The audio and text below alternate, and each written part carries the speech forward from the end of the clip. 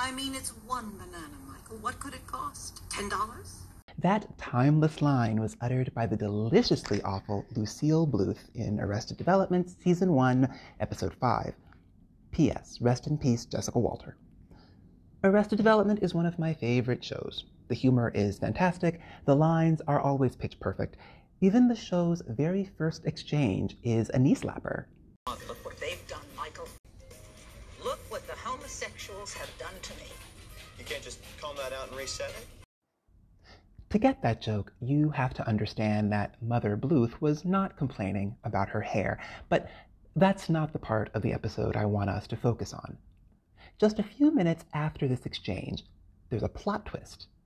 The patriarch of the family, George Bluth, announces that he is handing over control of his successful company to his wife, Lucille, which catches his overachieving son, Michael, completely off guard. The rest of the show is essentially the tale of Michael trying to manage the company while his mother and siblings run it into the ground. So what am I driving at? Are we going to dummy up birth charts for the Bluths? See if Netflix will make another season of the show? No. It's just that there's another well-known family who's been in the news lately and who, in many ways, remind me of the Bluths. I'm talking, of course, about the British royal family. What is that pilot episode of Arrested Development if not a picture-perfect dramatization of the royal family over the past decade or two? Daddy Bluth is Prince Philip, the domineering patriarchal patriarch who doesn't seem to like any of his children except his daughter. Lucille Bluth is Her Majesty the Queen, the lovably out-of-touch matriarch whose barbs are almost as quotable as her fictional counterparts. It was the Queen, after all, who said, "These wretched babies don't come until they are ready." And then there's Michael Bluth, the eternal understudy, always in the shadow of the Bluths of yesteryear. He is quite obviously Prince Charles, who has been the heir to the crown longer than anyone in the UK's history.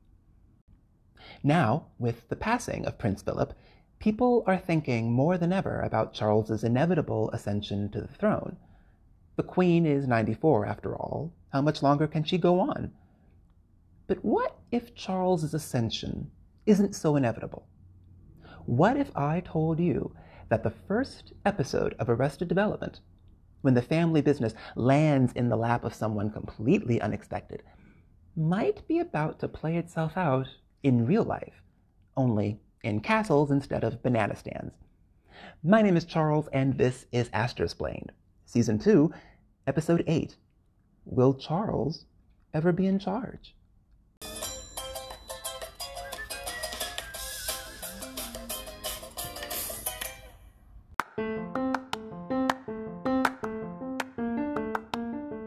Hello, and welcome to Astrosplained, where we use the astrology of India to examine the lives of the famous and the infamous. I'm Charles, your friendly neighborhood astrologer, and today we're taking another look at the British royal family. There are a few things I want to say about Prince Philip's chart, but that belongs in another episode. For this episode, we're going to start with the Queen. Elizabeth Alexandra Mary was born in London on April 21st, 1926 at 2:40 a.m., according to her birth certificate. She has Sagittarius in her first house, with her ascendant point in the nakshatra of Uttara Ashadha. You may recall from a few episodes ago, Uttara Ashadha people oftentimes overshadow their spouses. Seems fitting. Anyhow, she has a strong Chandra Mangala Yoga with Mars at its point of exaltation in Capricorn and the Moon in its own sign of Cancer. It's interesting that part of this yoga should be in the Queen's second house. Chandra Mangala gives wealth, and the second house is the house of immediate family and family money. The planets that form this yoga are very strong, so not surprisingly, the Queen is immensely wealthy, and this wealth came to her through her family. There are some other yogas in this second house as well. Jupiter rules the Queen's first house, and Mars rules her fifth house. Jupiter and Mars are both in her second house, and this gives the Queen a Dharma Karma Adhipati Yoga. This is where luck meets effort. It's also what's called a Kingmaker Yoga. But anyhow, there's something else going on in that second house that we should focus on. I mentioned that the Queen has Mars in Capricorn in her second house. Mars has a roommate. He shares the second house with Jupiter, and whereas Mars is exalted in Capricorn, Jupiter is debilitated there. This is important for two reasons. One, Jupiter is the ruler of the Queen's first house, the house of the body. Two, the Queen is currently in the Mars Bhukti of her Jupiter Dasha. What does this mean? Jupiter is not as strong as he would like to be because he's debilitated, although having Mars with him in the second house removes some of that weakness. From the second house, Jupiter aspects the Queen's sixth house, which strong malefic Saturn also aspects, and Jupiter aspects the Queen's eighth house, which the strong malefic Mars also aspects. The sixth house is the house of accidents, injuries, short illnesses. The eighth house represents death and chronic illness. These houses are active right now because the Dasha Lord aspects them. But this Dasha Lord is weak, while the other planets that aspect these two houses are very strong. This gives the malefic planets free rein to bring out the worst that these houses have to offer. There are other issues with this Jupiter too. Remember from Astrosplaining 104 and how Fred Shishan's Venus was a Chidragraha in 3 ways? The same thing is happening here with the Queen's Jupiter. Jupiter is the ruler of the Queen's 64th Navamsha, as counted from the ascendant and from the moon. He is also the lord of her 22nd Direkana, as counted from the moon. That a triple Chidra, debilitated Jupiter, owns the Queen's first house, while aspecting 2 health-related houses, should suggest that during her Jupiter Dasha, we should see some health issues. And then there's Mars.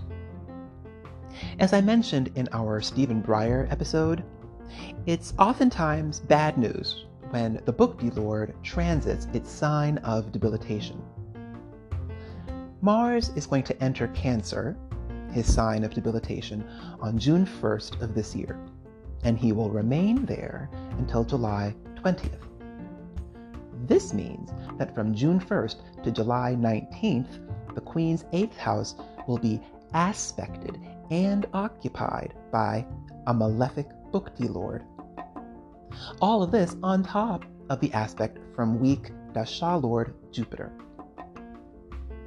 I should also say that Mars forms a very bad yoga in the Queen's vitality amsha. Long story short, the Jupiter-Mars Bhukti is a difficult time for Her Majesty, with health being a serious concern. Now, if you were paying attention, you might be asking yourself, if Mars will be in Cancer until July 20th, why did Charles say we should keep an eye on the Queen's 8th house until July 19th? This is because the Queen's Mars Bhukti ends on July 19th, at which point she will enter the Rahu portion of her Jupiter Dasha. But that only moderately improves the situation. Rahu does not occupy or aspect the Queen's 8th house. He does, however, occupy the Queen's 7th house, which is a death-bringing house, and in the Vitality Amsha, Rahu occupies a bad house. This is especially relevant because Rahu is currently in Taurus, its sign of debilitation, which it will not leave until April of 2022. So June 1st is when the Queen's current Book-D Lord will be debilitated. And beginning on July 19th, she will be in another Book-D whose Lord is malefic and debilitated by transit. Now, let's take a look at September 14th of this year. Jupiter is in Aquarius right now, right? Hooray. But here's the thing. Jupiter is going to go retrograde, and he's going to be in retrograde for so long that on September 14th, he will re-enter Capricorn. This means that beginning on September 14th, the Queen's Dasha and Book-D Lords will be debilitated by transit, in addition to her Dasha Lords being debilitated natally.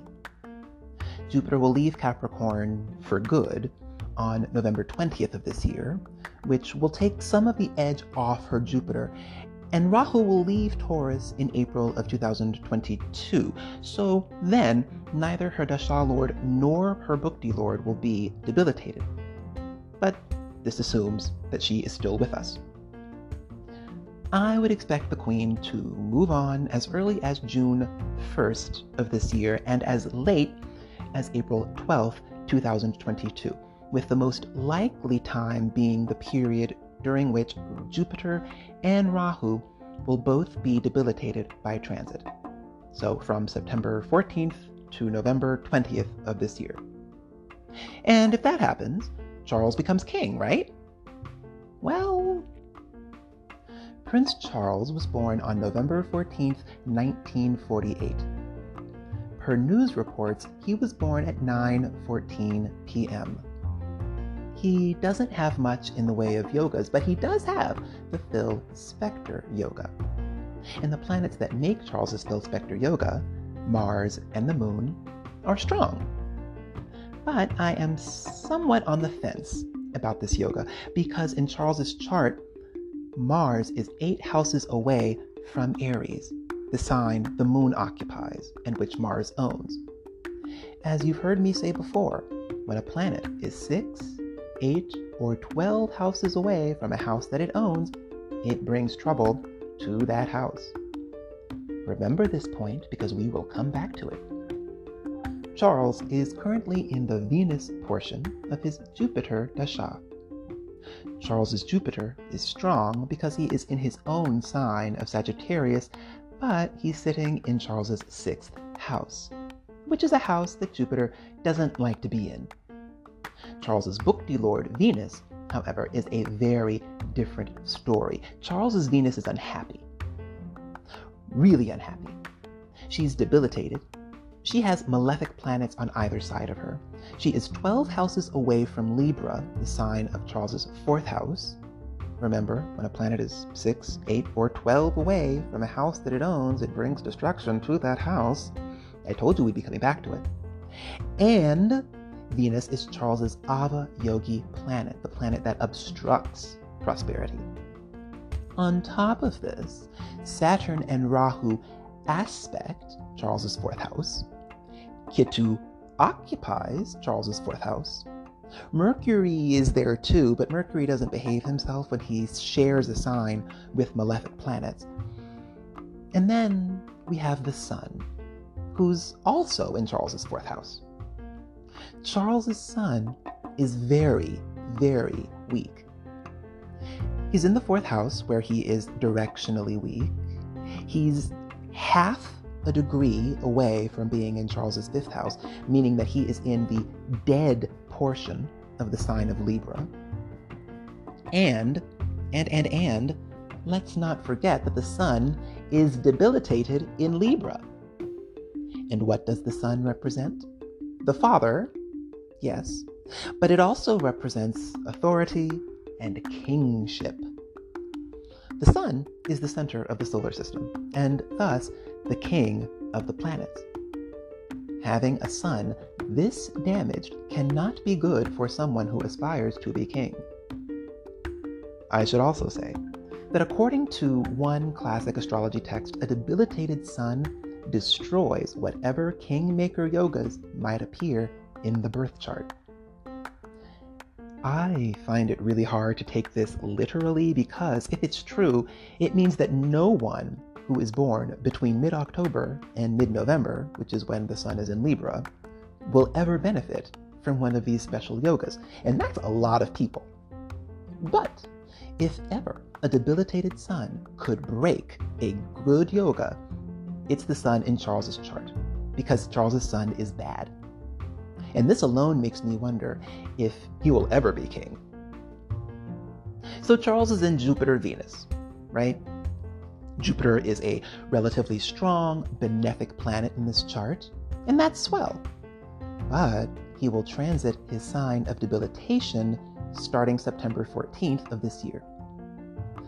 Venus will be in Libra at that time, which is nice, but the sun will enter Virgo, Venus's sign of debilitation, on September 17th. It's a bad sign when the Bukti Lord transits its sign of debilitation. It's also bad when the sun transits the Bukti Lord's sign of debilitation. The sun will leave Virgo on October 13th, but then he will enter his own sign of debilitation, Libra, which wouldn't be the worst thing, except that Bukti Lord Venus owns Libra. This means that Libra is going to be active during this Venus Bukti. And so, when the sun, who represents authority, transits Libra, he will be debilitated by transit as well as by his position in the birth chart. There's also this. Dasha Lord Jupiter is in the 3rd house in Charles's status Amsha. In Amsha land, the 3rd and 8th houses represent endings. So it wouldn't be surprising at all if, during this Jupiter Dasha, Charles suffered a loss in status, especially given how weak his sun is. Oh, and P.S. Since we are speaking of endings, Charles has Venus in the 8th house in his longevity Amsha. 8th house equals ending in the longevity Amsha. You see where I'm going. And wouldn't you know it, on top of everything else that we have said about Charles's Venus, there's one thing that we have not yet said, and that is the fact that Venus is the owner of Charles's 11th house, which is a problem because Charles has a movable sign in his 1st house, which makes Venus his Bhataka planet and therefore one of his Chitras. Now, not only is Charles in his Jupiter Dasha right now, his mother is too. So all of this debilitated Dasha Lord, sun in the debilitation sign of an unhappy Bukti Lord, all of that is going on at the same time that we should be expecting the crown to land on somebody's head. But whose? Prince William's? He would be next in line, sure, but as we discussed a few episodes ago, William is in his Saturn Dasha right now, which is not a great time for him in terms of status. There are William's children, but they're going to be entering difficult periods as well. Then there's Prince Harry. While his father and grandmother are dealing with the fallout from their messy Jupiter transits, Harry will be in his Rahu Dasha Venus Bukti. And in case you're keeping score at home, Harry was born on September 15th, 1984. News reports say he was born at 4:20 p.m. Insert joke here. This isn't the easiest time for Harry. Rahu was in Taurus when Harry was born, and Rahu happens to be transiting Taurus right now, meaning that Harry's Dasha Lord is doubly debilitated, both natally and by transit. As for his Bukti Lord, Harry's natal Venus is debilitated, like his father's. However, Harry will enter his Rahu Sun Bukti on October 17th of this year. Now, the sun will be transiting his sign of debilitation at that time, but two things to keep in mind. One, unlike Prince Charles's sun, which was extremely weak, Harry's sun is very, very strong, sitting in his own sign, in his own nakshatra, in the 9th house, which the sun likes to be in. The sun will leave Libra in November of this year. Harry's Dasha Lord will still be doubly debilitated, because Rahu will still be in Taurus, but his Bhukti Lord, the sun, will be fine. Plus, Harry's sun helps form a Mahabhagya Yoga. Mahabhagya means excellent luck. A man has the Mahabhagya Yoga if he was born during the day and his ascendant, sun, and moon are in odd-numbered signs. Now, that doesn't sound like a particularly difficult yoga to get, but I have extremely few Mahabhagyas in my collection of charts. All right, this is rare. And then in April of next year, Rahu will leave Taurus. And so whereas other royals' charts will be messy for quite a while, Harry's will only improve starting in November. So what does all of this mean? It looks like change is afoot in the royal family, big change. When multiple signs in a chart point toward the same conclusion, it usually means that conclusion will become reality.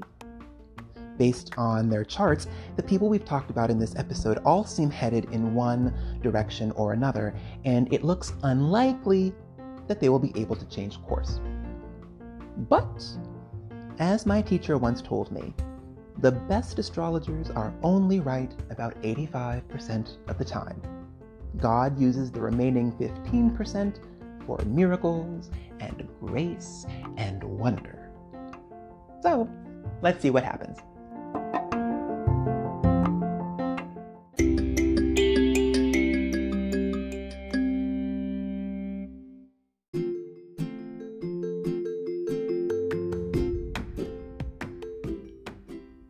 And there you have it.